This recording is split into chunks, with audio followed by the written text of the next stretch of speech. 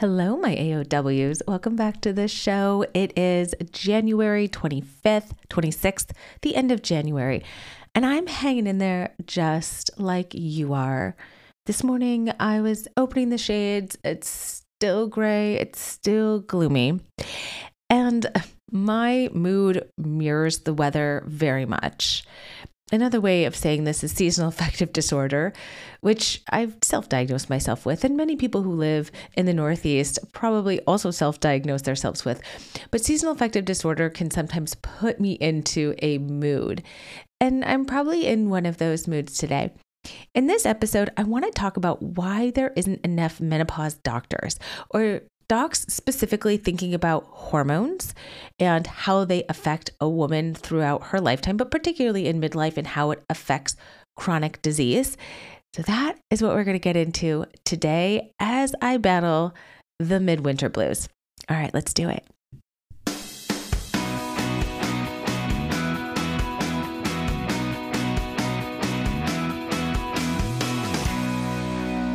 Hi, and welcome to Health by Heather Hirsch, a podcast dedicated to uncovering many of the women's health issues many of us are wondering about, but few of us are talking about. My mission is to expose the current gaps in knowledge and care on all things women's health. Enjoy. You know, I have been thinking a lot. Well, I'm always thinking a lot, but yesterday my best friend called me just in a way. And she probably didn't mean for this to go on my podcast, but she called me and she said, I got out of bed, I fell, I can't get up, I feel really dizzy, I need help. And so I went to help my friend, and that isn't really necessarily the part of the story, but the part of the story is that then after we got our kids to school and got some breakfast in their bellies, we sat down and we were really talking about how I think a lot of this could be hormonal. And the fun part here is that I'm a little biased. I think a lot of things are hormonal, but the fun part is that I'm actually not biased. I think a lot of things really are hormonal. And for far too long, saying like, that's hormonal, it's just been seen as cute. It's just been seen as cute. Like 51% of us in the United States make estrogen, progesterone, and testosterone that after puberty go up and down every single month, every single day. Once we hit perimenopause, they become very, very volatile and unpredictable. And then after menopause, these hormones crash and burn. And if you think that these hormones don't affect every single cell in our body, you're absolutely out of your mind. And you're probably not listening to this podcast. If you're listening to this podcast, you probably wholeheartedly believe me. And we do not know what we do not know. We know a fair amount. We know that estrogen plays a role not just in our heat and our body temperatures, but our insulin resistance, our metabolism, joint aches and pains, sexual dysfunction, mood. We know this from research, although not very much, but we know this. We know it affects our bones. We know it affects our heart. Do you think it doesn't affect every aspect of our body and that those hormonal fluctuations aren't legitimate? They are. They are. But reason number one on why there isn't enough menopause, midlife, whatever you want to call them, doctors, is because no one gives a shit. Quite frankly, I already told you in my introduction, I'm in a little bit of a way, but no one has given a shit, or very few people have. You might be like, what about OBGYNs? Don't they care about female things? Sure, of course. And there's some that do. And there's many women who listen to this podcast who are clinicians, and of course you care. And I'm not speaking to you. I was an OBGYN resident for a hot second. When I graduated medical school, I started my career in OBGYN, and I realized for multitudes of reasons that it wasn't the right fit for me. It's interesting, though, that my little bit of time as an OBGYN and many of my colleagues who are OBGYNs and most all of my patients who have OBGYNs tell me that their OBGYNs know nothing about hormones. They know the basics. We all know the bare basics. They know the bare basics, some better than others. But they don't, I don't think anyone really sits and thinks about how they could have really nuanced effects on things like our blood pressure or POTS, which is the diagnosis of postural orthostatic hypotension and instability, or connective tissue disorders, or rheumatologic conditions. I think we all know how hormones work in terms of your estrogen goes up, and then you have an LH surge, and then testosterone peaks, and then you ovulate. And then if sperm meets egg, there is fertilization, and then there is pregnancy, and then you grow that thing for 9 months, and then we deliver it in the hospital. Ha ha ha. Okay, I know my mood is something else, but I'm being honest. And even most doctors, internists, family medicine, OBGYNs, even the most caring of clinicians don't know enough about how that affects chronic disease. They think what stays in pregnancy, what happens in pregnancy stays in pregnancy. How does preeclampsia affect your risk for hypertension later on? How about postpartum depression? How about PMS? All of these things are windows of our hormones screaming to us what they're doing and how they're feeling and how it's affecting us. And we're like, oh, that little thing that happened that one time. But luckily the baby was born and he's fine. And now he's 14 and right? So no one's really given a shit. Menopause has been made to be so invisible. So invisible. And you can tell because the most common myths about menopause are still, aren't I done with menopause? How long will these symptoms last? There's nothing that can be done. I need to stick through it and be heroic. This is a natural process, so nothing can be done. And the treatment options, are, if I have to do it, are pretty unsafe. All of that is not true. But that's what we're constantly told. You know, we're not told about how menopause can affect our marriage, how menopause can affect parenting, how menopause can make you socially isolated, how menopause can make you want to quit your job or lose your job. Nobody talks about these things. That each one of these things are a whole podcast episode or a whole presentation in and of themselves. And so one of the reasons there are no menopause doctors is because it's made completely invisible and no one has historically given a shit. It's true. If you have another opinion on this, do write me in. Do DM me on Instagram. I'm at Heather Hirsch MD. Do find me on TikTok. Leave a comment. Now, it doesn't mean it's all bad. It doesn't mean it's all bad. People are really, really working on this, right? You have been listening to my show. If you haven't, welcome. This is probably a harsh episode to jump into because I just going to be real with you. I started my career as an OBGYN. I always wanted to take care of women. So I said, well, I have to go into OBGYN and I have to deliver babies because that is how you take care of women. That is the only thing that is important when taking care of women. Delivering a baby is the only thing. Oh, and birth control. Yes. And not getting you pregnant if you don't want to. Those are the only things. I'm being sarcastic. But anyways, to spare you the story there, I transitioned to internal medicine. And when I transitioned into internal medicine, I loved it. I learned so much about the body, so much about how, our respiratory system, our internal organs, our liver, our kidneys make all of these things happen on a daily basis. It's kind of like the Wizard of Oz, like the man behind the curtains, just doing it all and you don't even notice. But nobody connects the two. Nobody connects the two. Right? OBGYNs are so busy. They are trained to be in high-risk situations, high-risk pregnancies, emergency surgeries, and then gynecologic emergencies like a hysterectomy and other complex surgeries. And internists know so much about complicated medications and their interactions with each other and how to diagnose what we call zebras, which are really rare disorders. And how to learn how to talk through people, common things like how to care about your blood pressure or your anxiety disorder and why medications are safe. But nobody connects the two. Nobody connects the two. So what is happening? People are podcasting, people are talking about it, people are raising awareness. There's been amazing uptick in articles, even in the New York Times. I'm pretty sure in 2021. And then into 2022, there was like 10 articles about menopause and perimenopause.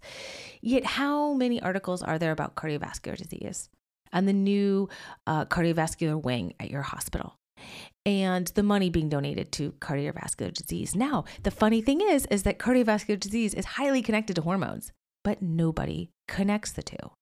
Nobody connects the two.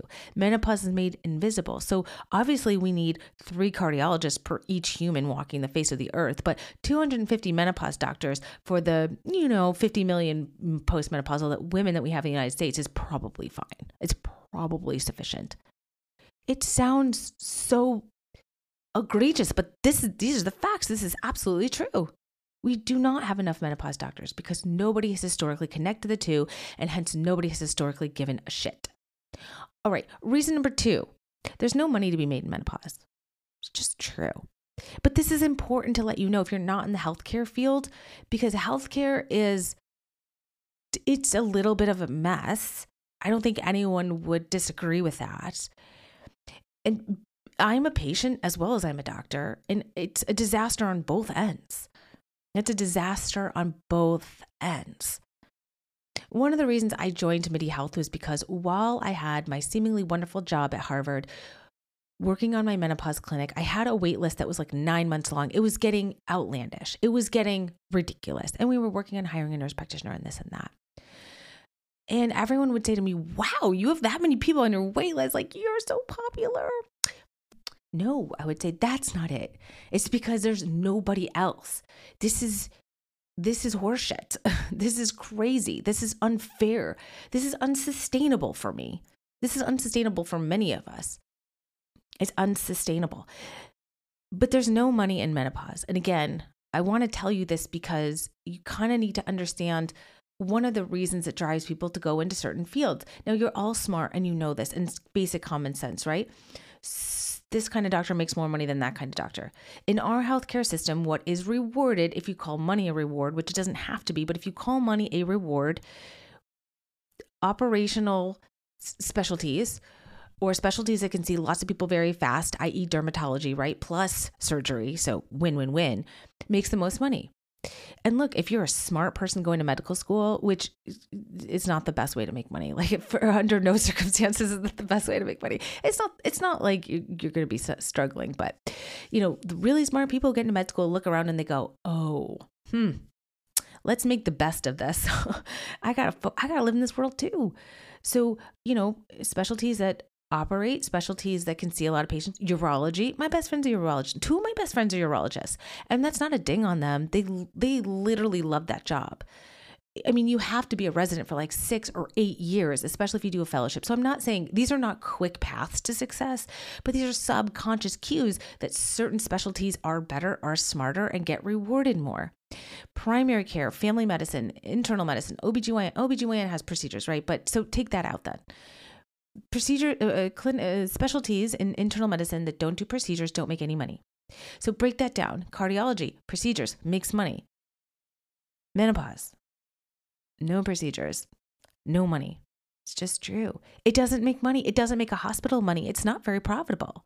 There is no surgical cost. There's no high RVU cost. Now, this system, if you don't know what an RVU is, please do not find out because it will just drive you absolutely wild. But if you want to go down a rabbit hole, like go on Reddit and figure out what an RVU is. Honestly, many of us doctors don't know. It's this mythical thing. It's a mythical point system for how much a patient is worth. How much a patient is worth.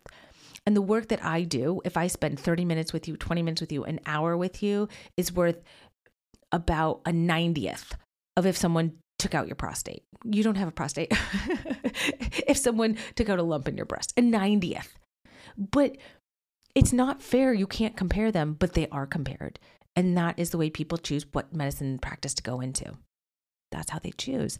This is also why a lot of good doctors are leaving hospital care. They are leaving insurance plans because it's not sustainable for them. They have trained so hard. They have so much to give, but they are being burdened unnecessarily and not being rewarded, want to spend more time with people. And some people who have the financial means are also willing to pay that. So we're getting into a ridiculous conundrum.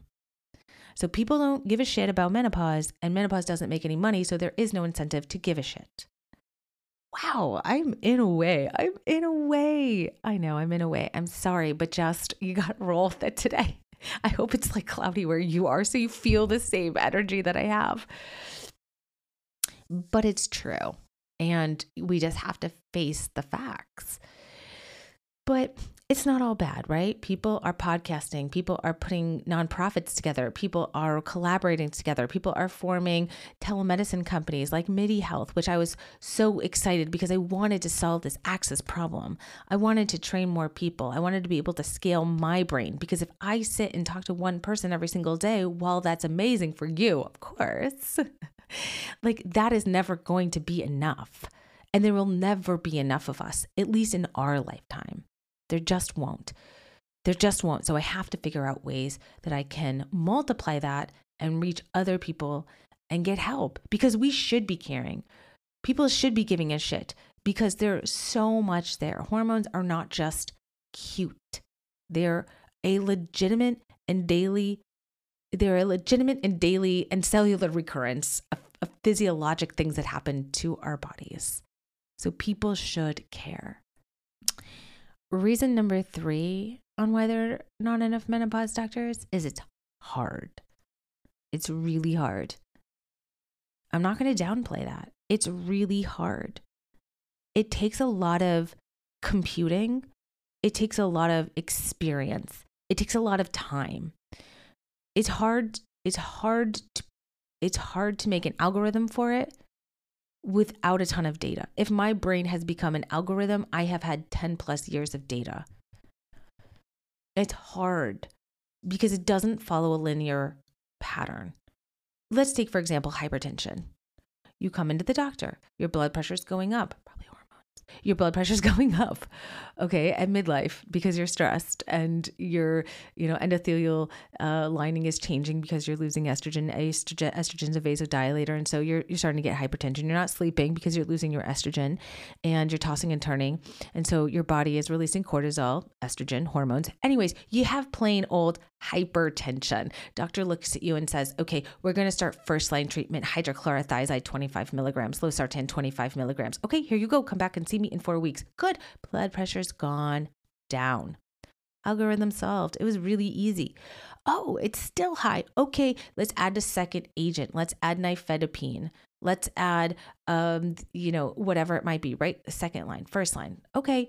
Oh, you need 3 agents? If you need 3 agents for your blood pressure, it's time to send you to a nephrologist. It's time to rule out other causes of hypertension other than just vascular instability and vasoconstriction.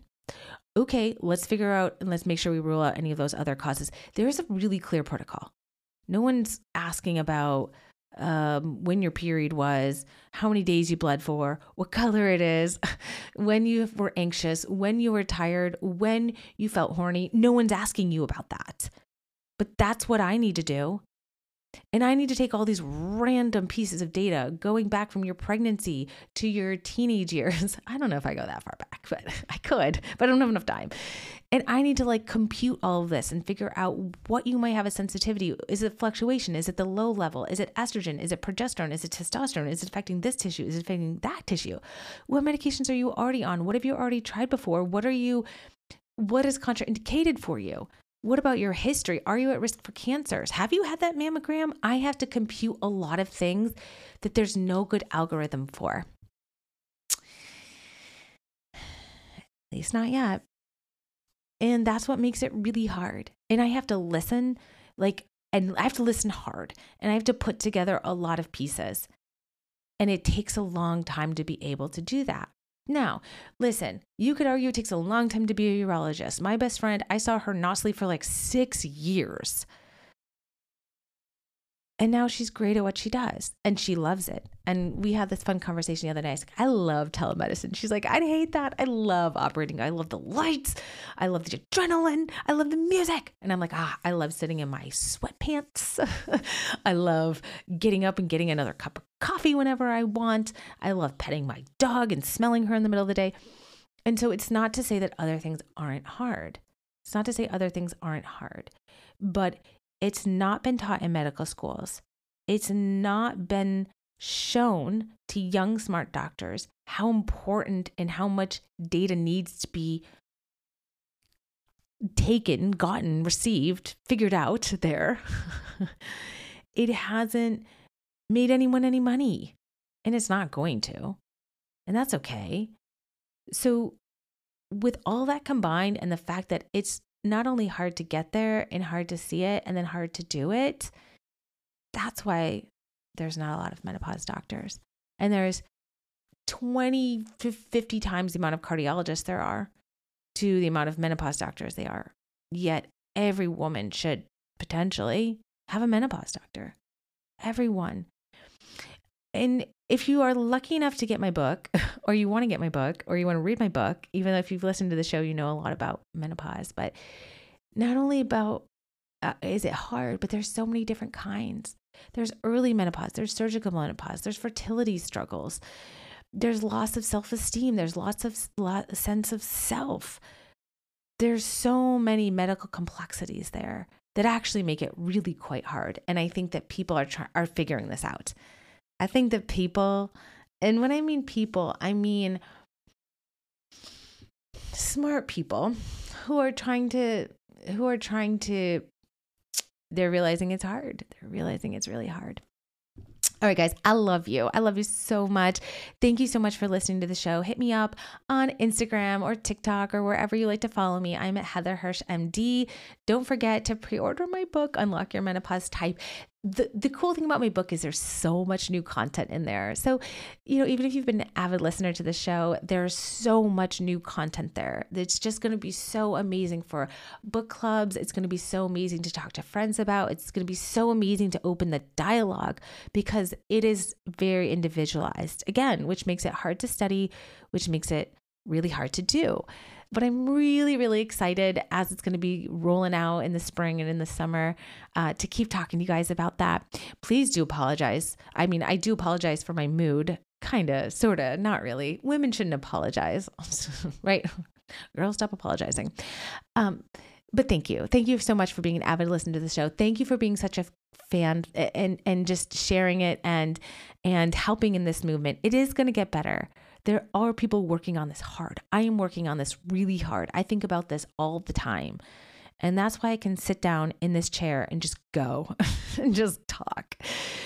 But together, we are really stronger. And even though I probably got that from my Peloton instructor, it's true. All right, guys, I will see you next week for a brand new episode. Till then, be well. If I haven't already done so, thank you from the bottom of my heart for listening to my show.